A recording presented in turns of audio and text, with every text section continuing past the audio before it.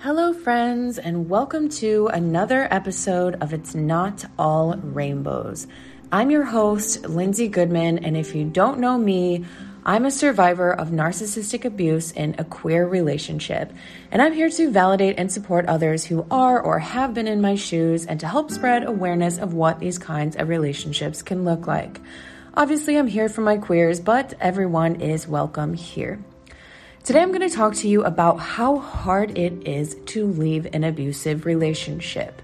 We've all heard this oh so popular comment that people like to say, just leave. I'm going to talk about why that doesn't work and why people should not be saying that to survivors. Let's dive in.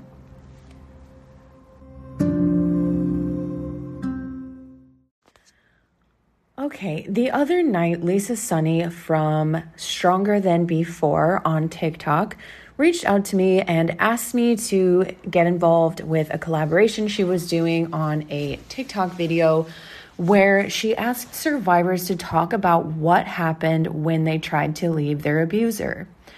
There are probably, 8 or 9 people in the video, maybe more, maybe less, I'm not sure. I need to watch it again, but we all sent sort of little snippets of what happened when we tried to leave or when we left and how our abusers reacted. A lot of people like to comment on our abuse videos. All of us are out here trying to raise awareness, support and validate victims. Some of us have programs for recovering from trauma bonds, getting out of abusive relationships. Some of us have written books, things like that. People always will comment, just leave, divorce them, get out of there. It's not that hard. Why do people stick around? I would never put up with that. Those kind of comments are super common, and we've all received them. So I was honored to be a part of that video. I think it was really important. And just hearing everyone else's stories and knowing that obviously you're not alone, you're not the only one who's experienced this. And then, of course, if there's anyone who's listening to this who's thinking about leaving, this is going to be really important to you too, because you need to be aware of what could happen. And find support and make several plans for trying to get out, because you just never know how someone's going to react when you leave. So, if you leave a narcissistic or abusive person, this can be the most dangerous part of your relationship. This is the time when many women are severely injured or unalived. This is when abusers fly into a panic, a rage. They're desperately afraid that they're losing supply before they were ready to lose their supply. And so they're going crazy. They're acting out in ways that you can't even imagine if you've never been in an abusive relationship. There is a name for this. It is called narcissistic injury, obviously, if you're dealing with a narcissistic person. And I will tell you right now that it is one of the scariest things I have ever witnessed. So in my case, and I have talked about this before because I've talked about certain things that happened when I was trying to leave. I have a whole episode about breaking up with an abuser or something like that. It's definitely from several months ago, so scroll back if you want to hear the whole story of how it went down breaking up with a narcissist. Definitely not something that I would ever want to repeat, not something that I've ever experienced before. But again, if you've heard some of this before, I apologize. It is possibly going to be a little bit of repetition for you, but to anyone who's new here, I'm going to explain basically just some of the ways that I experienced narcissistic injury that I experienced narcissistic injury in another person when I was trying to leave. First of all, a lot of times when you have this kind of abuse coming from someone, the person is pretty unattached emotionally. They're not emotionally available. They're push-pull. They're only giving you love and affection when they know that you are thinking about leaving them. This is when you're seeing the breadcrumbing where they see you pull back. They're like, oh crap, I have to do something nice. I'm going to do like this bare minimum thing to make them think that I'm still here. I'm still part of this relationship, that I want to do better, whatever. And that's it. But they're not an expressive person. They're not talking about their feelings in a healthy way. They're not, there's no actual love there. There's no communication. And so, when I first left, all of a sudden the roles kind of switched. Like I said, I pulled back. I wasn't doing the communicating. I was gray rocking. I wasn't answering my phone. I wasn't responding to texts, which usually, again, I was the one reaching out. I was trying to make connections, and they were the one who was ignoring texts and ignoring phone calls. So all of a sudden, this person is calling me a million times, texting me. They're doing every Hoover attempt in the book. They do this thing where they'll say one thing, and when you don't respond for a while, they'll try a completely other topic. Still don't respond. They're changing the topic, and basically they're just casting out that line, trying to see which one is going to get you hooked. Which thing is going to get you to respond? Is it about the dog? No. Is it about the kid? No. Is it, oh, I'm not feeling well, I need help? Still no. And they're just going to keep going until they get a response from you. I was staying at my son's dad's house. He was gone, so I took my kiddo over there. I figured we'd be safe there. I kept all the doors locked. I tried to make things seem as normal as possible for my son because obviously we just left overnight. Again, listen to my podcast about breaking up with a narcissist. If you're like, this is kind of vague, what is she talking about? So we're there, and I'm trying to make my son feel like safe and just not shocked because, it was like a sudden change where like all of a sudden you and mommy are going to stay at daddy's house, even though daddy's not here, and we're not going back to the other house because, and they would just show up. They waited outside. Woo, it's windy outside. I'm going to step inside. They waited outside for me to let the dogs out in the morning. They knew what time, more or less, that I would be waking up to get the kiddo ready to go to school, and they were right there. As soon as I opened the door, because like I said, all the doors were locked. As soon as I opened the door, I turned around and I felt that door sliding right back open, which is very scary. When you have not invited someone to come into your house and you're not expecting someone and you feel/hear a door opening, that's very scary. You do know this person, you know how they've reacted in the past, you know that they can get physically aggressive, you know that they can yell at you, they can lure you into a 10-hour argument that you don't even know what it's about. You know their behavior, you've seen what it's like, so you don't know what's going to happen when they walk in that door without your permission. Once they were inside the house, they beelined it to my son. I thought that they were coming for my dog Pip because they had been threatening to sue me if I took the dog. They said over and over again that they were going to do X, Y, Z, that the dog was theirs, all this stuff. So I was like, dude, take the dog. At this point, you're walking into my house. My kid is here. He's going to be scared by this. And he was. I was like, take the dog and leave. I'll figure it out later. Like, I'll hire a lawyer or ask the police for help or something to get the dog back. But for now, just get the heck out of here. And they didn't want the dog. They didn't even touch the dog. They even said, I'm not here for the dog. And they went straight for my 3-year-old. And were like, hey, buddy, do you want to come get a donut with me? Because they knew that if my son said yes, that he wanted a donut, that I would feel guilty saying no. That I would let him go with them, or that I would say, okay, let's all go get donuts, or that something would happen that would open up the door for them to come back in. And once they come back in, they're banking on you calming down, forgetting about the argument or the thing that made you leave. And then they have you back and they don't have to panic anymore. Again, there was a lot of hoovering. It can be done in so many different ways, but there were a lot of threats. There was, if you don't come back right now, I'm throwing out all your stuff. I'm going to destroy your plants. I'm going to empty your dog's ashes.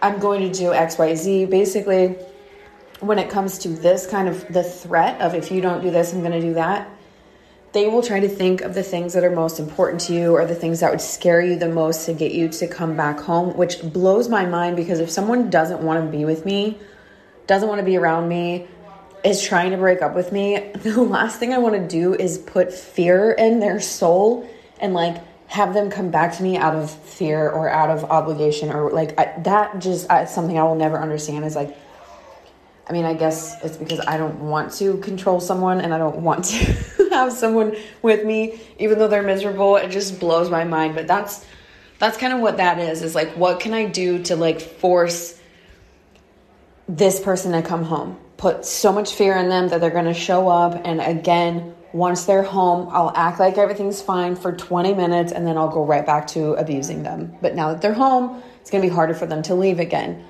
I've said this before, but I truly believe the only reason that I got out of the house when I did with my son is because we had another person staying with us at the time, and she helped me pack a bag for my son, calmly get him out of the house, and of course was there to witness the whole conversation, everything that went down, all of that. So I truly believe that is how I was able to get out when I did.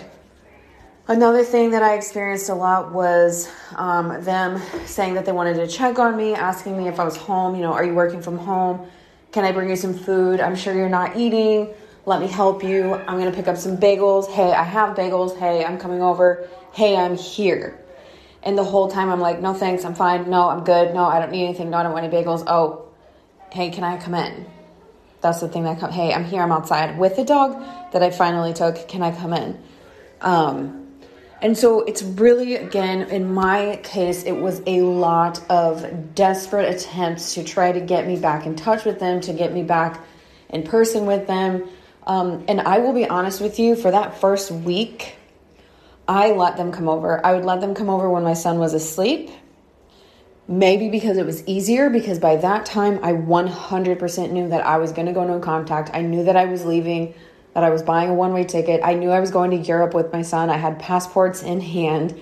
I had this whole escape plan, which, by the way, I should do an episode about my escape plan because that feels very important now that I mention it. And that's not to say that yours will be the same, but I feel like it might be nice for me to share what I did and what I was thinking at the time, and what worked and what didn't work. But anyway, they had no idea. So for me, it felt easier. I guess this could be sort of like a form of gray rocking, where I was just like, okay, sure, you can come over and talk to me. But what happened was every single time they would come over, and like one night we watched a movie and like had snacks, and it was very eerie because it did feel like almost like we were dating. There was like no kissing, no sex, no real connection, but it was almost like when you're kind of first getting to know someone and you're kind of just like chill and happy that you're hanging out together, and then you're both going to go your separate ways later that night and whatever. But then when it would be like near the end of the time when I would be like, hey, you need to go now, I'm going to go to bed, they would start an argument. And it would be about my son's dad and how it's not fair that my son's dad gets to stay in his life, but if my abuser didn't make me happy and do X, Y, Z, that they couldn't stick around. And the whole time I'm like, well, my son's dad isn't abusive and he's legally and biologically connected to the child, whereas you're just here abusing both of us and you have no real obligation or tie to him. But my point is that like they would come over and try to be what I wanted them to be. And again, I feel very lucky that by this time I've been listening to Lee Hammock's podcasts and watching both him and Lisa Sunny from Stronger Than Before. Lee Hammock is mental illness on TikTok and Instagram. I've been watching their stuff. I have Lisa's Trauma Bond Recovery book ready to go. So I fully understand what's going on by this time. And I tell you right now that if I had not had that information at this point, it would have been much harder. And I probably would have faltered because it's very, very confusing to have someone showing up kind, bringing you snacks, for once finally not charging you for it, because they charged me for every penny they ever spent on me. We never shared money or anything like that. So just trying to be this like person who basically, you spend years begging them to be kind to you, and all of a sudden they're kind to you. But then you have to pay attention to that switch flip, how the moment they're like, oh, she's not asking me to stay / she's not coming back home. Okay, well, now I have to start an argument, because if I start an argument, that buys me 3 to 8 more hours. We all know if you've been there, those arguments can go on forever. When I finally left to go and stay with my family, because of course, by this time I've told my mom I'm scared by their irrational behavior and how they're showing up and how they're targeting my son. And now my mom's scared and she's like, don't let him out of your sight because you never know what's going to happen when someone's acting this way. And they came over to say goodbye. They wrote me a little note that really didn't say anything important and like they wanted to take me to the airport, but now looking back, it's because they wanted the keys to my car. Because fully 100% without a doubt, if I had left my car and the keys to my car, they would have been driving my car for the 3 months I was gone instead of their own, because they were so entitled.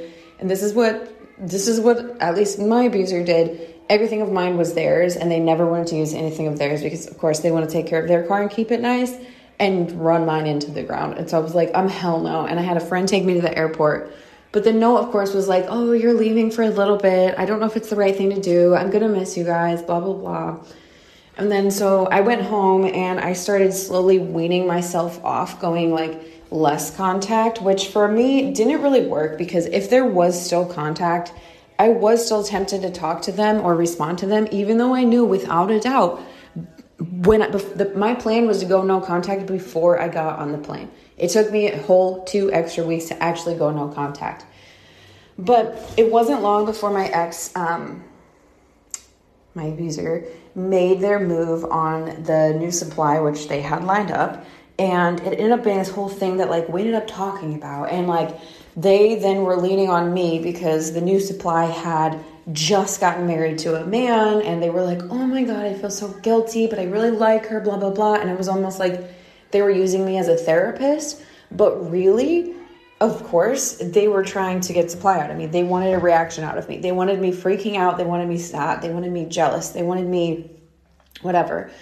And I did freak out. I was gutted because it's devastating to feel replaced so quickly by someone that you so desperately wanted to make it work with and like paid for so much therapy and paid for so many self-help books and did all this work and like completely destroyed yourself trying to make this person happy, and then all of a sudden they have someone else because of course again they have that person lined up and ready. Oftentimes that's called monkey branching.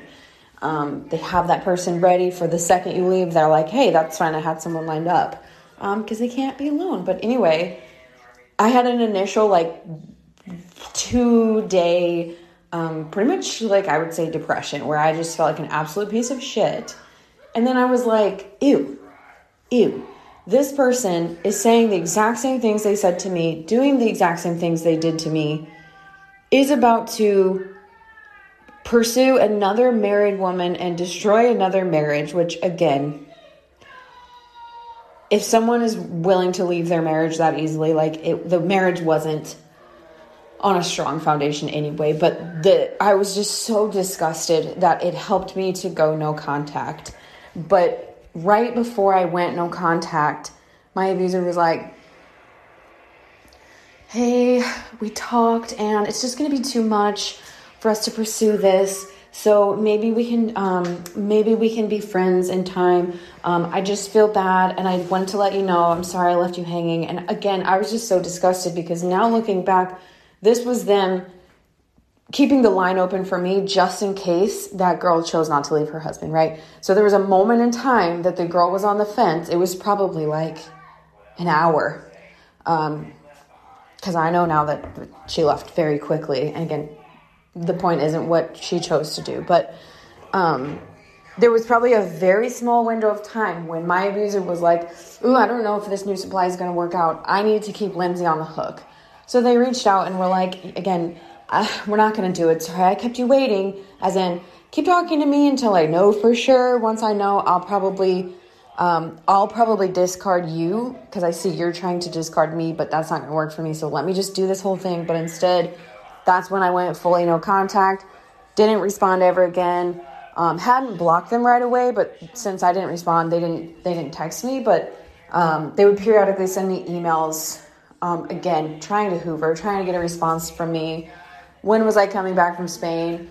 What did I want from our house? All things that really didn't matter. It's just like, take your stuff, move out, move on with your life. I'll come get mine when I'm done. If you haven't like destroyed or taken all my stuff or whatever, but I didn't care at that point. So My point is, in all of this, that it's very hard and it is a long, drawn-out process. I was very lucky that this time that I left, it did not involve physical violence, because multiple other times that I left, I was physically restrained from leaving. I was tackled. I was held down. I had my leg shut in a door. Other people who were in this TikTok video with me were brutally attacked when they tried to leave. People are sued. People are taken to court for nothing. People are threatened. People are threatened to lose their kids, to lose their pets. Again, I was threatened to be sued if I took the dog. Children and pets are used as pawns. It is very, very dangerous to try to leave an abusive person. Okay, before I go into the next part, I'm going to share some of the stories of the people who I made the TikTok with, just really quick, because that was what spurred this podcast topic.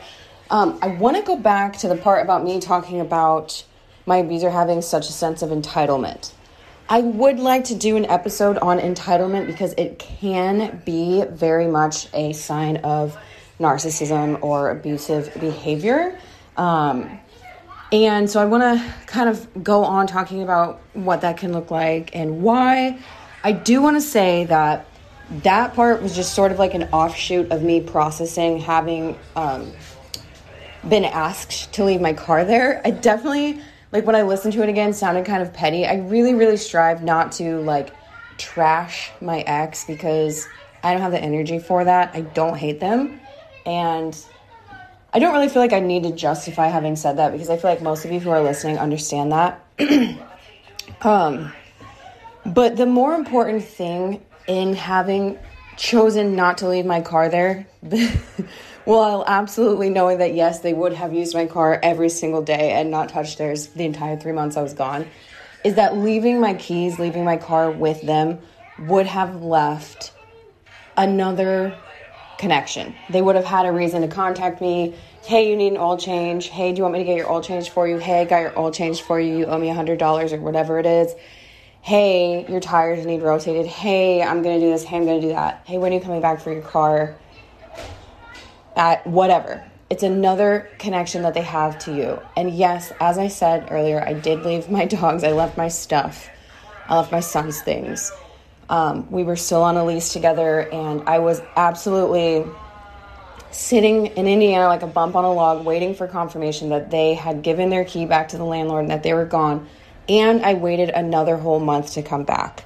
That was a choice I made. That was what I arranged with the landlord, just to ensure my safety. The landlord did know what was going on, and I'm very lucky that they were so supportive. But I just wanted to circle back and clarify. Again, I feel like, as survivors, we do have the right to sort of spout off and be like, oh my God, they were so entitled. I can't believe that. I never want to be around someone who's like that again. But that was less the point. And the bigger point was that they would then still have that connection. This is the response from Jules at Hearts with Jules. I was being harassed through different email accounts, private numbers, different numbers, social media accounts, even showed up at my place a few times. This is the response from Manjeet Ruprai at Manjeet Ruprai. A future victim will repeat the same pattern of paranoid narcissistic behavior, that I'm the one that's the problem. This is the response from my narcissistic ex. She threatened to unalive herself, which basically made me feel guilty and bad, so I ended up putting myself back into that cycle of abuse. This is the response from Le Disco Mama. He would use a lot of guilt trips and obligation, making it seem that I was breaking up our family and ruining his life. This is the response from Roller Coaster of Love. Anytime I tried to leave the narcissist, he would distract me with concert tickets, beach vacations, all sorts of gifts. This is the response from Red High Heels. Screaming and yelling that you're crazy while also simultaneously saying you're the best thing that ever happened to them and please don't leave them. This is the response from Lisa Sunny at Stronger Than Before, who initiated this collaboration. He told me the only way out was in a body bag. This is the response from Lovely Lady Love. He promised me the world. He promised me he would change. He gave me everything that I wanted to hear, and it was called future faking. Okay, so there were a few more responses, and some people shared more than one story about trying to leave. Unfortunately, I had to cut this one short because it's time for me to check out of my final Airbnb of my trip with my son. It is time for us to head back to the lovely United States, which is in such great condition compared to how we left it. Just kidding, it's been a dump. Okay, anyway, we're not going to go there. But my point is, y'all, that people should not be asking just leave or why didn't you leave when it comes to abuse. The better question to ask would be, what can I do to help? Not, why didn't you leave? Why didn't you tell me? Just leave. You know, you could have avoided this. You should have left earlier. None of that. It should very much be, what can I do to help? Let me look for some resources. Let me see if I know anyone who can help you with your dogs. Whatever it might be. Stop asking people why they didn't leave. Stop telling them to just leave, because it does not work that way. Okay, as you know, before I wrap this up, I'm going to do a couple quick announcements. First and foremost, I am heading to Greece in August of 2023. I will be hosting a trip for any and all of you who want to come along. Just kidding, not all of you, because there is a cap at 24 people. The first 10 people to book the trip will get an early bird discount. We will be going to Athens and spending a couple days walking around, soaking up the history and beauty of that incredible city. And then we will take a ferry over to Santorini and enjoy the beautiful island. We'll be doing a hike over there. I'm super excited for this trip, and I can't wait to meet some of you in such a beautiful place. If you want the information, you can find it in the highlight of my Instagram page called Greece 2023.